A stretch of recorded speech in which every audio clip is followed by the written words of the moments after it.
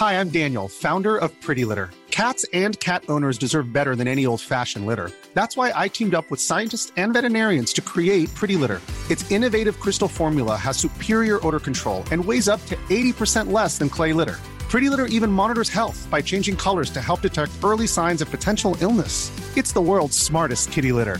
Go to prettylitter.com and use code ACAST for 20% off your first order and a free cat toy. Terms and conditions apply. See site for details. There's never been a faster or easier way to start your weight loss journey than with PlushCare.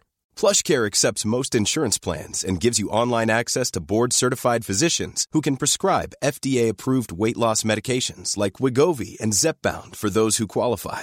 Take charge of your health and speak with a board-certified physician about a weight loss plan that's right for you. Get started today at plushcare.com/weight loss. That's plushcare.com/weight loss. plushcare.com/weight loss.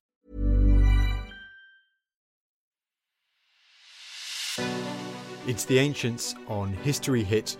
I'm Tristan Hughes, your host, and in today's podcast I'm delighted to say that we have got ancient history royalty on the show. We got Professor Greg Wolfe, leading ancient history scholar.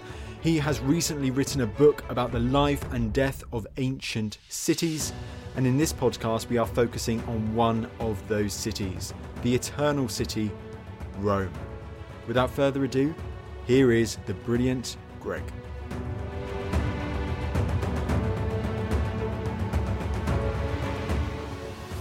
Greg, it's great to have you on the show. Thank you for having me. Now, ancient Rome, the city, first of all, let's sort the fact from fiction. Was Rome founded by Romulus on the 21st of April, 753 BC? Absolutely. No, of course we can't possibly know. But Romans believed it was, which is almost as good. As far as you go back, almost in prehistory, you can find settlements in the area, but that's not unusual for Europe. Most areas of Europe, you'll find settlements back to the origins of farming. And we can go back, at least to the beginnings of the Iron Age, and find settlements and cemeteries in the general area. But there's this huge problem with excavating under any great city, which is you just look through keyholes. And it's just like all this amazing archaeology done in London on Crossrail. And they've excavated nearly 100 sites now, and most of them would fit into an ordinary living room. And then you're trying to pick up the whole picture. So no one's ever going to know what the whole landscape looked like in the late Iron Age. But it's pretty clear there are settlements, that they're on the hills, that the cemeteries are separated out probably. They pair with each other. So we're looking at a sort of group of villages perched up, in touch with each other, doing what? Probably cult together, because that's what seems to happen around the Mediterranean in general. And then in between, patches of fields, gardens, rough scrub. And in Rome particularly, because you've got all these fingers of land coming in around the Tiber. You've got the marshes at what was later the Forum. You've got a sort of rather sluggish drainage out there across what's now the big flat bit, the Centro Storico, the Romans called the Field of Mars, the Campus Martius, draining into the Tiber. So yes, someone has been there a long time, but whether it was Romulus or not, I think that's more a matter of faith than science. That's fascinating, though. What you were saying is, before Rome becomes this city, the site of Rome was a collection of 7 or 8 villages. That's right. And the same is probably true of Athens, probably true of any number of larger sites. Just to the north of Rome, there's a more or less contemporary site called Veii, just 10, 15 kilometres away. And there they live on a plateau, a more or less natural plateau, which has been sort of improved variously by roadways in and later by walls. And again, at different bits of this plateau, there are little villages, and then there are trackways connecting it. And then there are temples where people come together occasionally. Maybe some of them came together occasionally for councils, but whether those were proto-political institutions or whether it was more like the bosses of mafia families meeting up every couple of years to sort things out among them, and then they go back and run their own patches. Who knows? I think I incline to the mafia version, because we know that kinship is really important in these early societies. And what do you need to sort out? Who does the ceremony? Try and resolve conflicts, occasionally band together, either for defence or to do public works. But mostly, you spend your time farming, raising kids, doing all the other things that kinship-based small-scale agricultural families do. The ancient Roman mafia, remarkable. Difficult question I'm going to ask now, because I can imagine it's very difficult to really get a precise date for anything this far back. But do we have any rough idea when Rome transforms from these villages into what we might call an ancient city? It is quite difficult. Romans themselves believed that there'd been big changes in the end of the 6th century when the kings are driven out, and most people believed that at least some of the 7 kings, so that's in the 8th and 7th centuries, were real. But again, it's quite difficult to find hard evidence. The way we do this is we look at other societies nearby. So we look at what's happening to the north in Lazio and in Tuscany. This is the area where we begin to see Villanovan communities becoming this people who the Romans knew as the Etruscans. They called themselves something different, Rasenna. And so it looks like all over central Italy, there are almost like a coagulation of villages into towns in various places. And Rome seems to be part of that pattern. And it's a pattern that's also happening more or less the time where there are visitors coming from the Eastern Mediterranean, some of them Greeks, some of them Phoenicians, maybe a few others. And so if I said between the 8th and the 6th centuries that something's coming together, that would be the best kind of guess I think we can do. If you want the archaeology, when is the first sign of something really substantial? And I think the answer would be in the early 4th century. So 390s, 380s, about the time where people thought the Gauls had sacked the city. Now, this time, we see the first great walls of Rome being built, and they're really spectacular. It's a wall circuit that is 11 kilometres long. It's made up of great chunks, great blocks of tuff that's cut out of the landscape. It's been estimated recently by Seth Bernard, who's one of the sort of great historians of this in University of Toronto, that it might have taken something in the order of 7 million man-days to build it. Now, if it's built in 5 years, that's still a big enterprise. If it's built in 10 years, that's a big enterprise. Maybe some of the people were slaves. Maybe some of them were prisoners of war. But this is a colossal construction. And at that point, we know that they do some stuff together. Now, I reckon they did some stuff together before then. If we're looking for really the hard evidence, when do we first of all see that this place, the city on the Tiber, has a physical existence, and it's one that's really compellingly different from most others? I'd say early 4th century. And at the same time, of course, they're building temples. They probably built some already. Tradition is a 5th century, late 6th century, early 5th century temples on the Capitol. So around then. And talking about growth, you mentioned earlier its interactions with neighbours to the north, such as the Etruscans, but also people coming from the Eastern Mediterranean. When considering how Rome starts to grow, considering the factors behind that, is immigration into the city from perhaps the Etruscans or perhaps the Greek world key factors in why Rome starts to grow? I suppose you have to ask, if that were the case, why people would want to immigrate in the first place, because people don't immigrate at random. A lot of us look at the geographical situation of the city and think of that as a clue. It's very close to the mouth of the Tiber, but upstream from the marshes. It's a point where it's quite easy to cross the Tiber. So it's a natural connection point between the villages of Latium and then further south the Greeks and further to the north the Etruscans.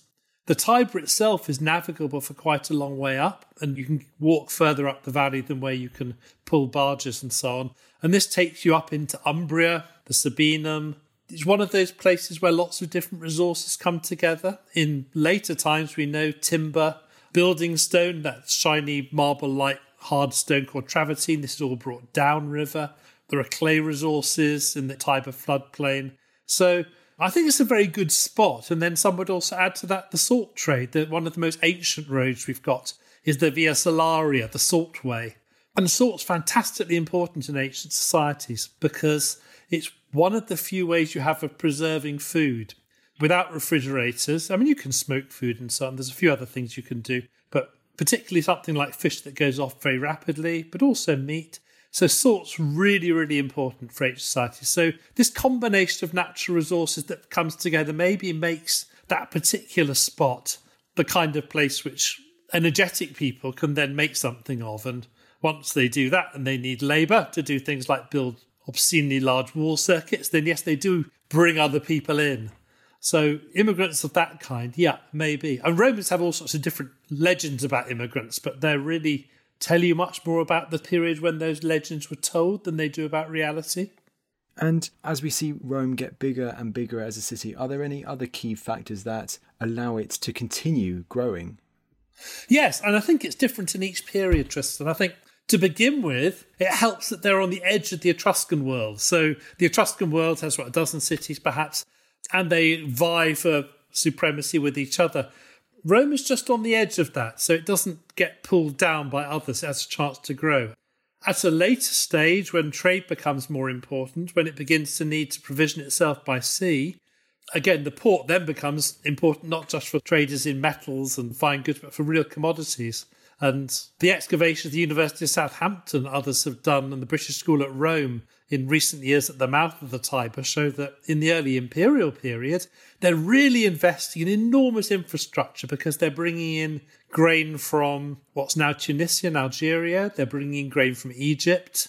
They're bringing in building materials from Turkey, from North Africa, from the eastern deserts of Egypt. They're bringing in slaves, and the slaves are coming from the edges of the Mediterranean world, from the Black Sea area, from what's now France. So everything is being brought in at an even later stage. Wild animals for the games are being brought on specialised transport ships from Africa. So as Rome grows, so its catchment area, the area that feeds it, grows, and Rome remains well connected for all those reasons. Even in the most fundamental way, it's more or less in the middle of the Mediterranean. If you're going to create a capital for the only state that's ever united the Mediterranean, it's a bit easier to do it in Rome than in Barcelona or in Limassol or in Alexandria. So that's old-style geopolitics. All those reasons help it at different stages.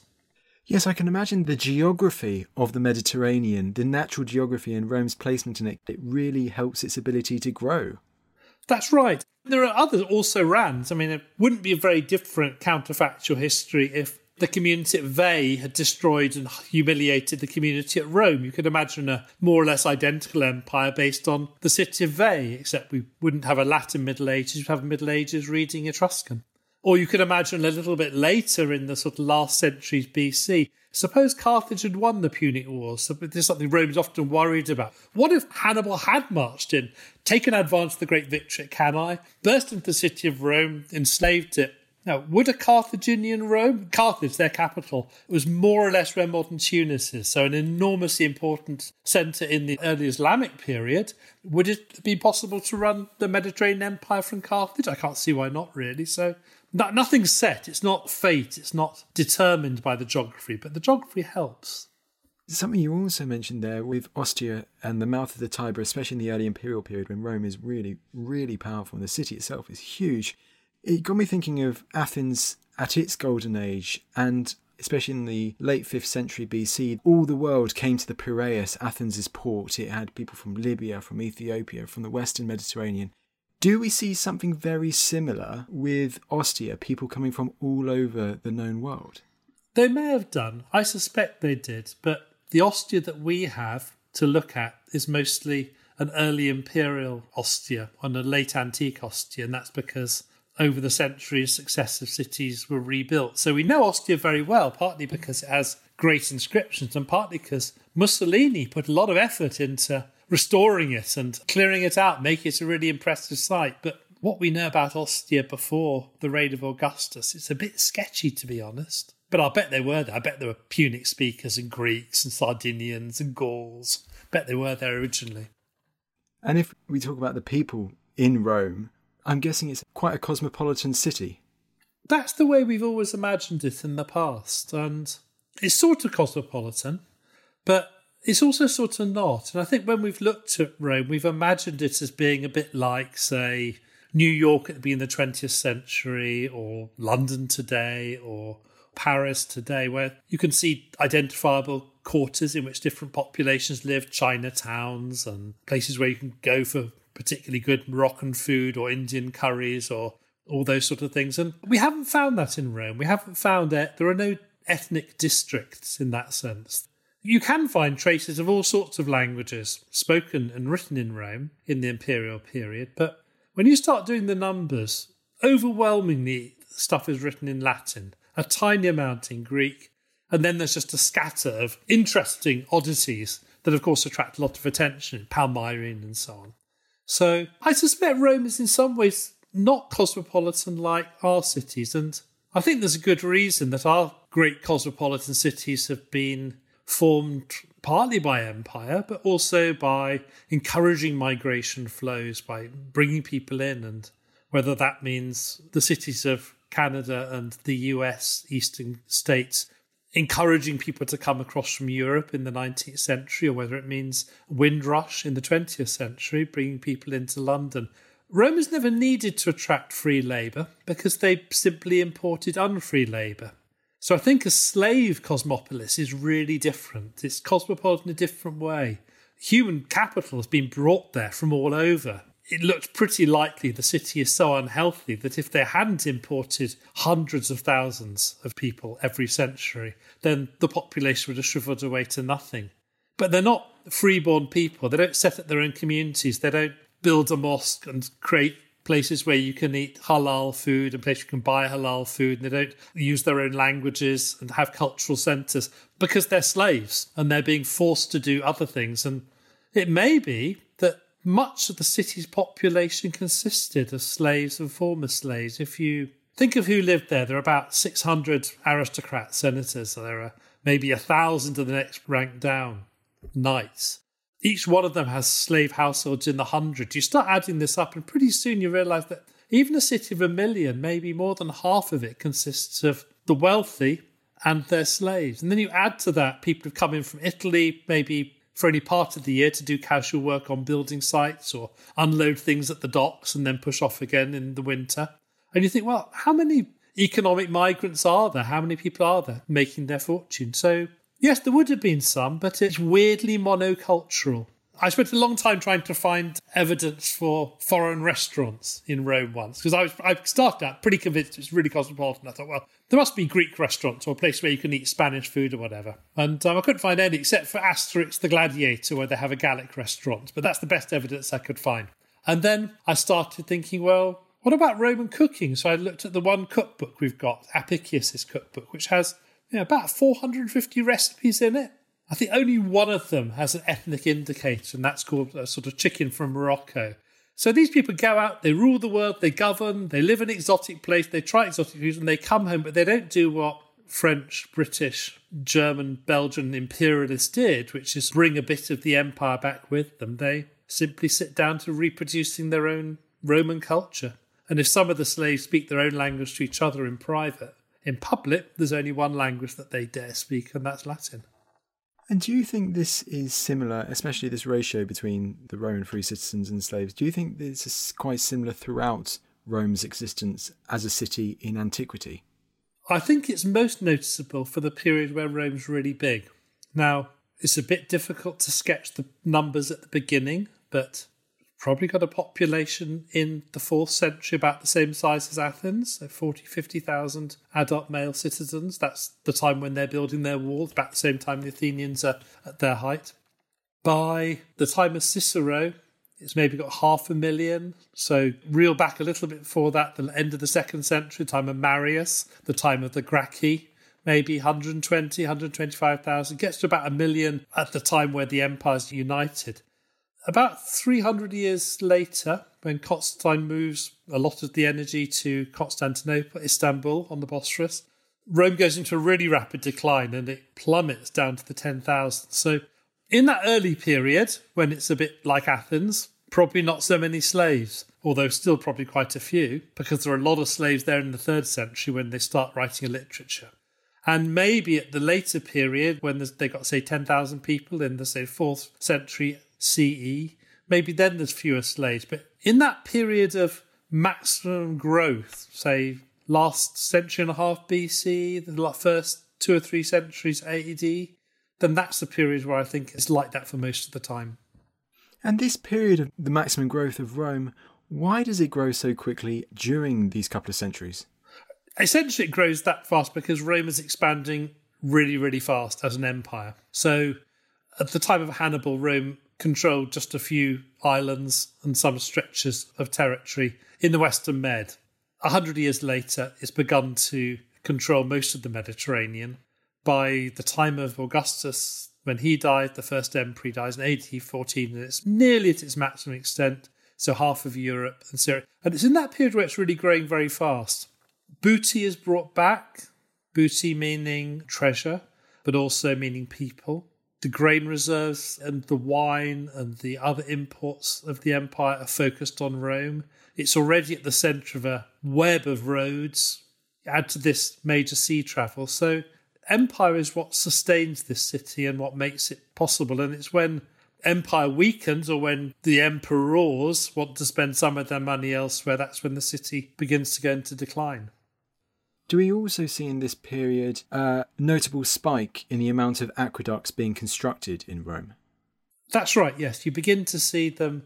I mean, the technology is quite old, but the first aqueducts were very small, underground, quite short. But the really big ones from the 2nd century BC onwards, and then right up to the Aqua Traiana, which is an enormous one that Trajan builds that starts at one of those crater lakes north of Rome and drains water all the way down. And these aqueducts, they still flow today. Many of them went out of use in the Middle Ages. The popes restored a lot of them, built amazing fountains like the Trevi Fountain and so on at the ends of them. They still supply Roman water today. It's extraordinary. Absolutely. And I guess it also begs the question, if we're looking at the growth still, before this great influx, this great growth, is the growth of Rome slow and steady, or does it fluctuate a bit? Are there urban disasters, which means that sometimes it grows quicker during the centuries before, or grows slower? We don't have good figures for this. Probably it looks just like the COVID curve.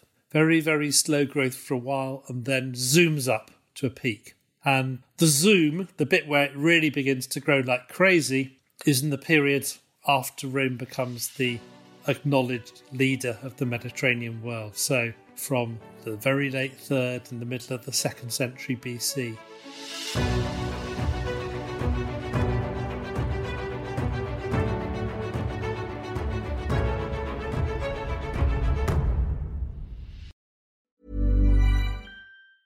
Life is full of awesome what-ifs, and some not so much, like unexpected medical costs. That's why United Healthcare provides Health Protector Guard fixed indemnity insurance plans to supplement your primary plan and help manage out-of-pocket costs. Learn more at UH1.com. This is Paige, the co-host of Giggly Squad, and I want to tell you about a company that I've been loving, Olive & June. Olive & June gives you everything that you need for a salon-quality manicure in one box. And if you break it down, it really comes out to $2 a manicure, which is absolutely insane. It's also so easy to get salon-worthy nails at home with Olive & June. The difference between how your nails used to look when you did them yourself and now with the Mani system is a complete game changer. The best thing about Olive & June, too, is it's a quick dry. Dries in about 1 minute, lasts for 5 days, and full coverage in up to 1 to 2 coats. Visit oliveandjune.com/perfectmani20 for 20% off your first system. That's oliveandjune.com/perfectmani20 for 20% off your first system. There's never been a faster or easier way to start your weight loss journey than with PlushCare. PlushCare accepts most insurance plans and gives you online access to board-certified physicians who can prescribe FDA-approved weight loss medications like Wegovy and Zepbound for those who qualify. Take charge of your health and speak with a board-certified physician about a weight loss plan that's right for you. Get started today at plushcare.com/weight-loss. That's plushcare.com/weight-loss. plushcare.com/weight-loss.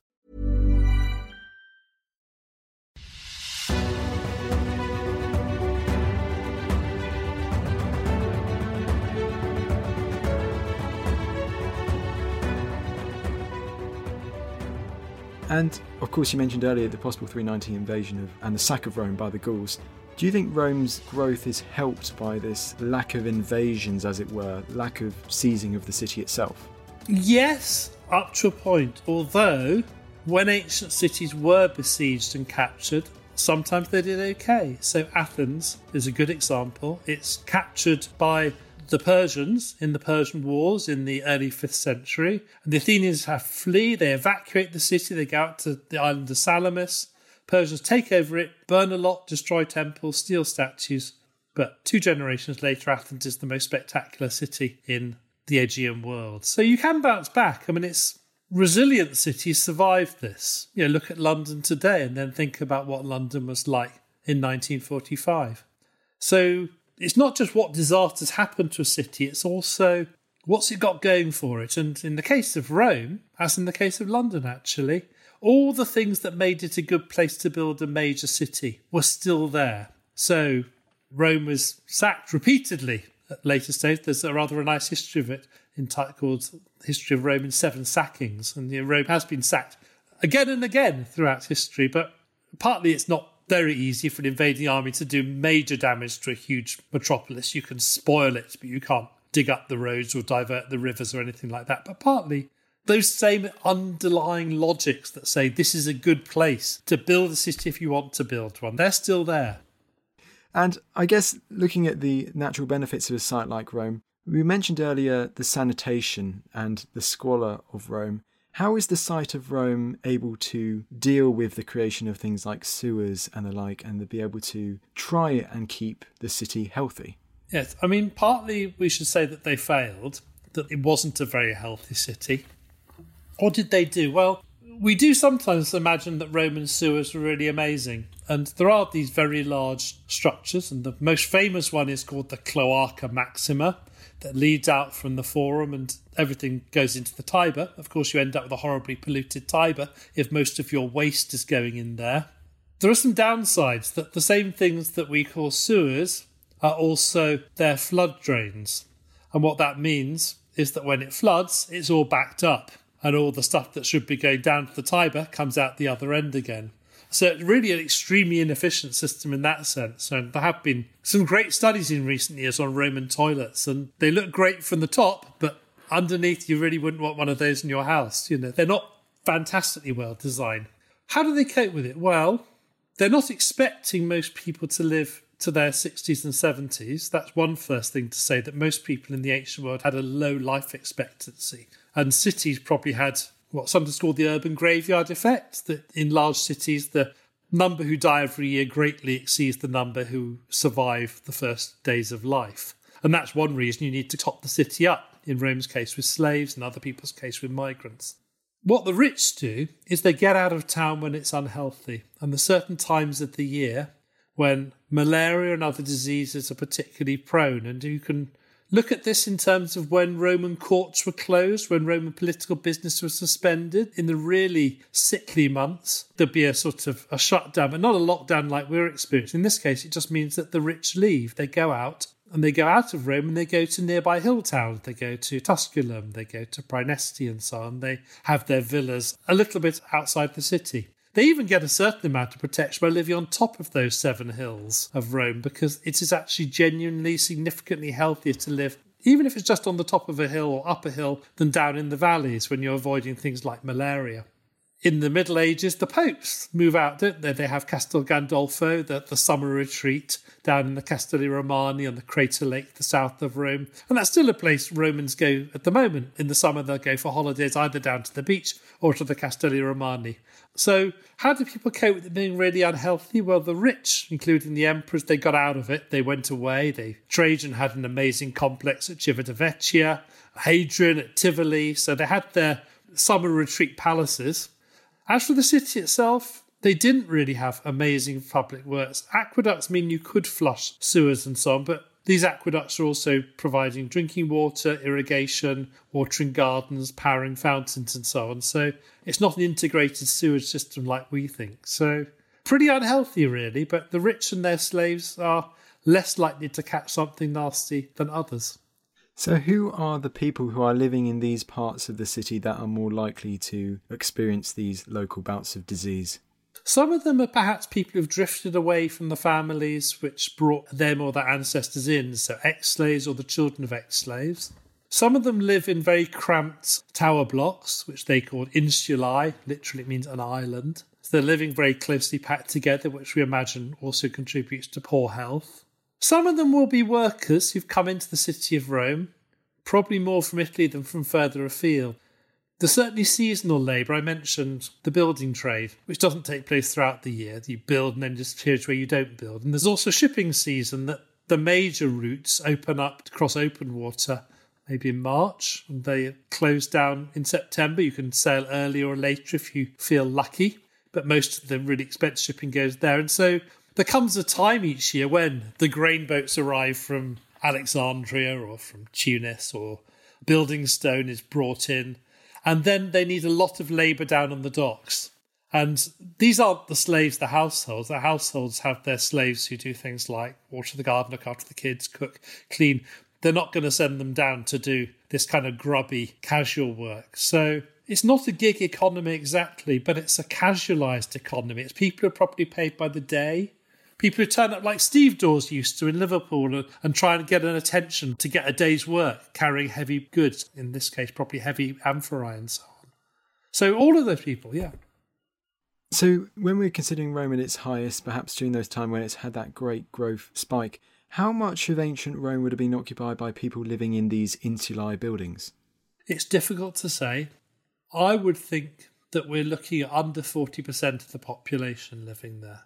And there's a chunk who are even worse off, people who live in, they're beggars, they camp around the city, they squat in tombs on the edge of town and so on. They don't necessarily live very long, but there's always quite a few of them.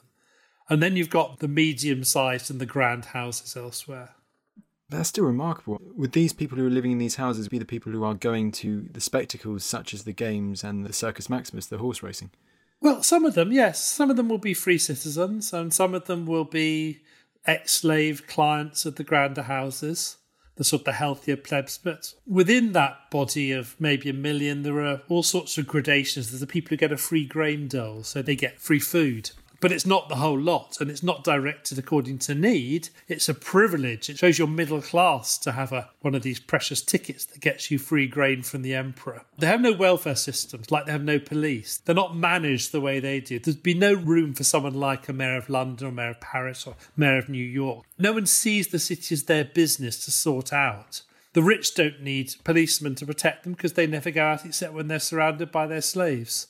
If the poor need policemen, well, that's just tough. So we imagine that there must be gangs, protection rackets and so on operating there. You mentioned gangs just now, and we see in the HBO Rome series, one of the most famous things is with, I think it's Titus Pullo and Vorenus, and they're commanding one of these gangs in part of Rome. Is there historical truth behind that? Yes, there definitely is. That we know about it best in the middle of the 1st century BC, and that's partly because that's when we have all of Cicero's letters, and there's no period of Roman history which is better documented than the periods where you've got Cicero and Caesar and a few other figures writing, Sallust. One of the things that's happening, though, is they come to light because they're being politicised. They're being paid by the wealthy. So they are effectively, they're being used as sort of proxy gangs of thugs. So money is going from Pompey and Caesar and their rivals, paying people like Claudius and Milo to bring together gangs, to use them for political agitation, to pack squares, and occasionally to fight with each other. But probably a fairly rare period, probably 100 years before that. None of the elite are really wanting to organise that kind of stuff. So when the Gracchi are killed, the two aristocratic tribunes, two brothers who want to spread out some of the wealth more widely as a way to deal with some of these social problems that are emerging in the middle of the 2nd century. The attacks on them are conducted not by arms distance gangs. You actually get their relatives, senators, who come at them with all their clients. And so you get gangs of nobles with their backers. Now, I shouldn't think the nobles are standing at the front of the gang, but they're certainly not pretending they've got nothing to do with it either. So it's more an ethos of take things into your own hands, of stand up for your city. So not an alienated underclass, but the people who killed the Gracchi are well connected to their status peers. It's interesting how this idea of gangs, it becomes more prevalent in the 1st century BC, but does it at all continue that we know of into the time of the empire? No, it doesn't. Not in that way. The emperors have no rivals, at least they make sure they don't. There's a famous incident in the reign of Augustus where one of the other aristocrats creates a private fire brigade because the cities, of course, is constantly undergoing fires and other disasters. And that's stamped out pretty quick. And then the emperor has his own fire brigades who probably double up as enforcers. And then on the edge of the city, there are encampments of soldiers, and from the 2nd emperor Tiberius he brings them all together into a great fortress, the Praetorian camp, the Castra Praetoria, which is pretty much near the railway station. If anyone's been to Rome by train and come out to Stazione Termini, You've got all the taxis in front of you, and if you look over to the right, you'll see a line of walls, and that's the wall of the Castra Praetoria.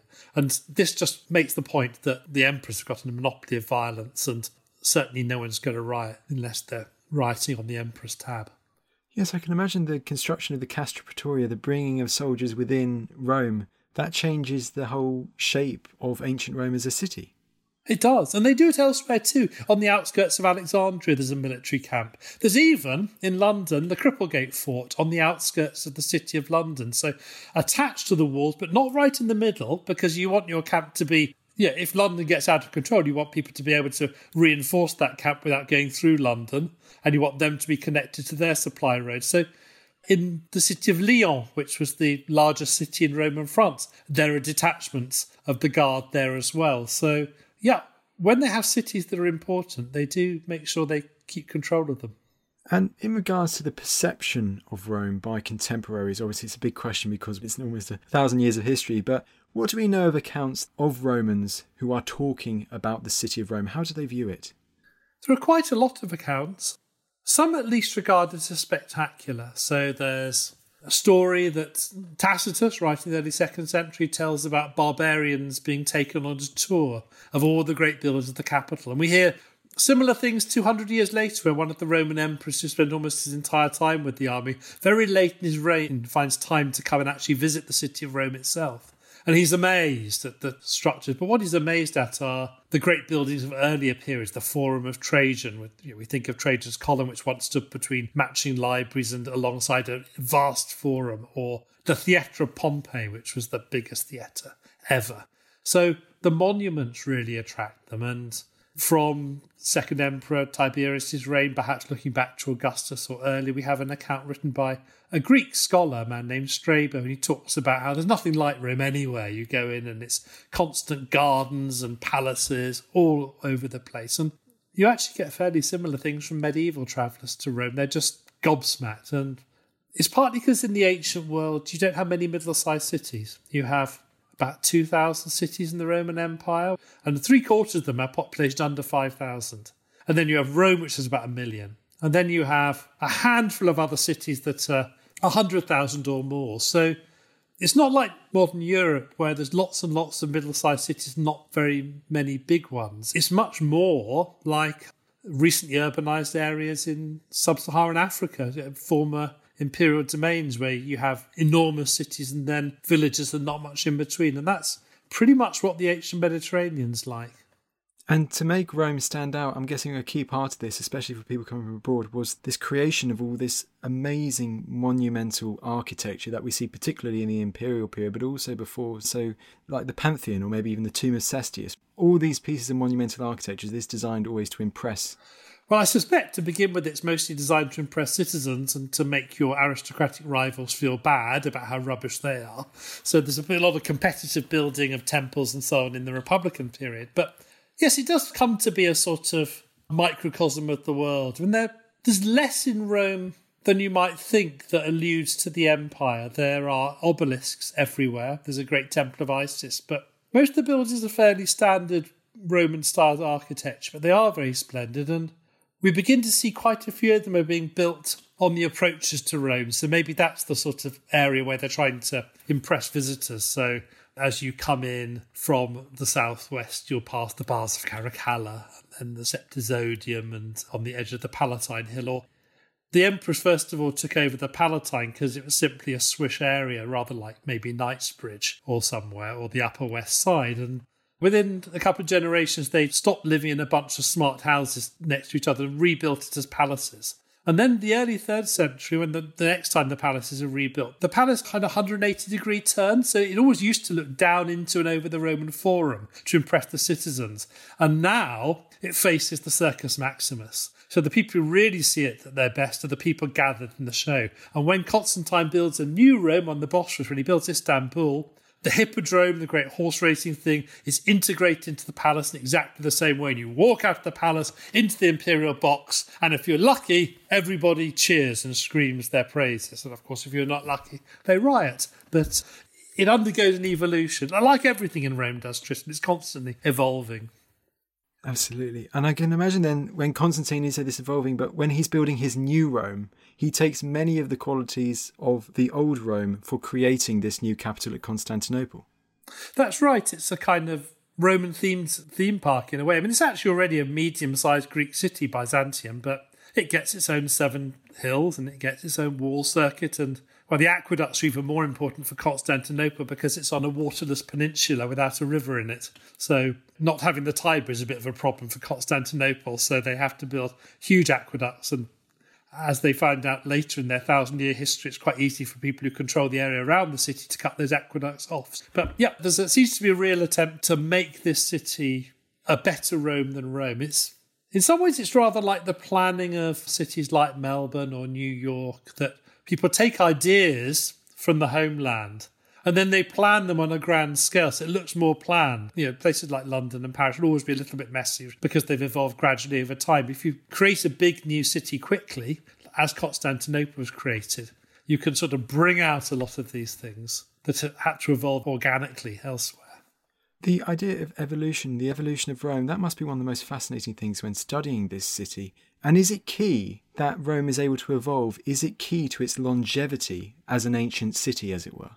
I think it is. We see other cities elsewhere in the world, other periods which are very successful in one period and less successful later. Now, a good example might be Athens, I suppose, where you have a city that is well placed in some ways to be the major power in the Aegean world. It's got the great port you mentioned at Piraeus. It's got marble nearby. The territory of the city is a lot bigger than that of most Greek city-states. But in changed circumstance, it's different. It goes into the periods of decline. And then the Roman period, it's a cultural centre. People go there to be educated. Then there's long periods in the Ottoman Empire where it shrinks down to a village and its monuments are replaced with other ones. So if we visited Athens in the early modern period, we'd see minarets all over the Acropolis, and you might just be able to make out how one of the mosques had once been a Christian church, and inside that Christian church were the remains of a temple. And now, of course, Athens, after the Greek War of Independence, we now have, it's the capital of a nation that's 200 years old, and it's, I think, 1 in 3 inhabitants in Greece live in the capital. And so it's an amazing capital. So Athens has had ups and downs that are very easy to explain in terms of how its position within which these larger systems of power has changed. And Rome's been a bit more fortunate. Rome hasn't really had a down period. It's been transformed, you know. What was once the emperor's creation became something the popes built up and so on. But I think Rome was in a position where people could use it for lots of different things in different periods. In that regard, then, can we say that Rome as an ancient city ever dies?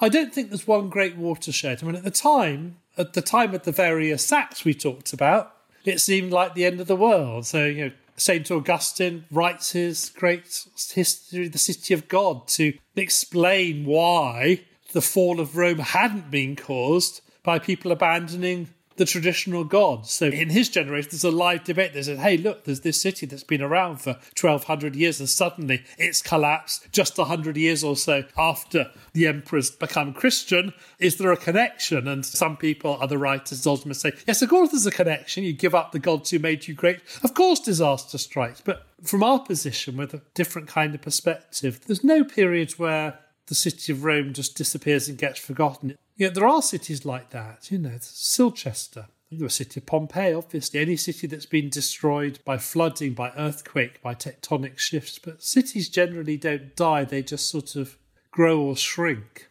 find new roles in new networks. Absolutely. That's remarkable. This is more than 1,000 years of history, as it were, and for almost half a century, it is the most powerful, most remarkable city in the Mediterranean. That's right, it is. It's a beneficiary. I mean, a city is only a place. It's a bunch of things. What makes it powerful or vital or live is the human beings who invest time and energy in it. And what made Rome amazing in the middle of the last millennium BC was whatever structures and power it was that made the Romans as a people the dominant conquering force. What makes it great later is the favour shown it by emperors, including by emperors who don't really have time to get there very often because from the late second century onwards, the emperors are often fighting They're fighting wars on this huge long frontier that goes from Scotland in the north all the way to Syria, and the Roman emperors move up and down this frontier, creating temporary capitals at Trier and Split and Sirmium and Antioch, Alexandria, all these places. And Rome is this rather peaceful bubble in the middle. So the city of Rome has benefited from all that. And of course, it's also benefited from the colossal injustices from a huge slave trade. The difference in Rome and all the other cities is just one other measure of the huge inequality there was in the ancient world. And those inequalities, you can look at them in terms of the great things they produced, or you can also say, well, how many people had to be pushed down that far in order to push one city that high? So its longevity is also a mark of its infamy. In some periods, for sure. That's a fascinating point to leave it on. Greg, that was fantastic. You have recently written a book all about the ancient cities. I have indeed, yes. Life and Death of Ancient Cities, A Natural History. The Life and Death of Ancient Cities, A Natural History. Greg, thank you so much for coming on the show. Thank you very much for having me, Justin.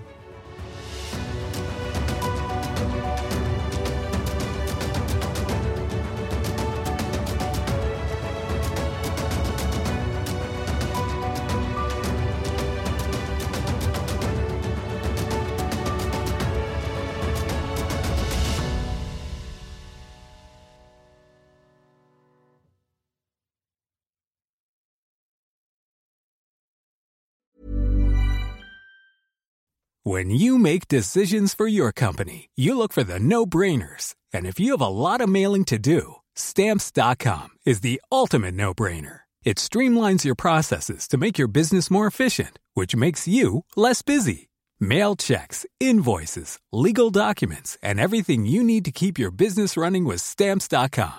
Seamlessly connect with every major marketplace and shopping cart. Schedule package pickups and see your cheapest and fastest shipping options from different carriers, with rates up to 89% off USPS and UPS rates. And with the Stamps.com mobile app, you can take care of mailing and shipping wherever you are. Make the same no-brainer decision as over 1 million other businesses with Stamps.com. Sign up with code PROGRAM for a 4-week trial, plus free postage and a free digital scale. No long-term commitments or contracts. That's Stamps.com. Code PROGRAM. Thank you for listening to this episode of The Ancients. Please follow this show wherever you get your podcasts. It really helps us and you'll be doing us a big favour. Don't forget you can also listen to all of these podcasts ad-free and watch hundreds of documentaries when you subscribe at historyhit.com/subscribe. As a special gift, you can also get your first 3 months for just £1 a month when you use code ANCIENTS at checkout.